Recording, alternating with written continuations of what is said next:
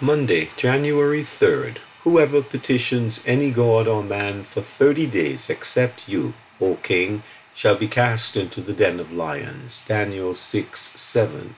Daniel's prayer life. The word of God gave Daniel plain directions for the circumstances in which he found himself. Solomon's prayer at the dedication of the temple anticipated his difficulties. When they come to themselves in the land where they were carried captive, and pray to you, then here in heaven, your dwelling place. 1 Kings 8:47-49.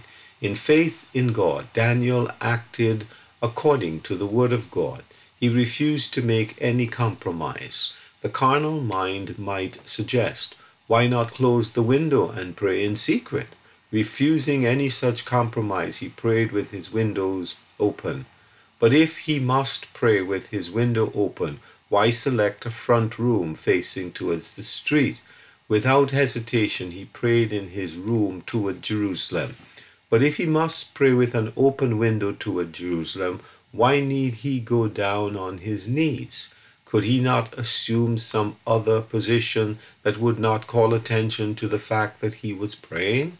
No, Daniel would not give up the right attitude toward God. He knelt down. If then he was so strict that he must pray with his windows open, looking toward Jerusalem and kneeling upon his knees, what need was there for doing it 3 times a day?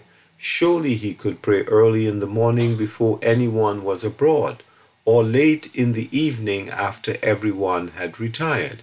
Indeed, could he not for these 30 days give up praying by day and pray by night instead? God can see and hear in the dark.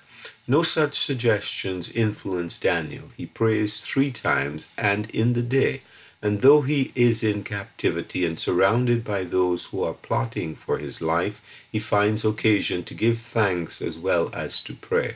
Moreover, he prays and gives thanks before his God. Men may see him praying, but it is before God, not men, that he prays. This was no new thing for Daniel. Hamilton Smith.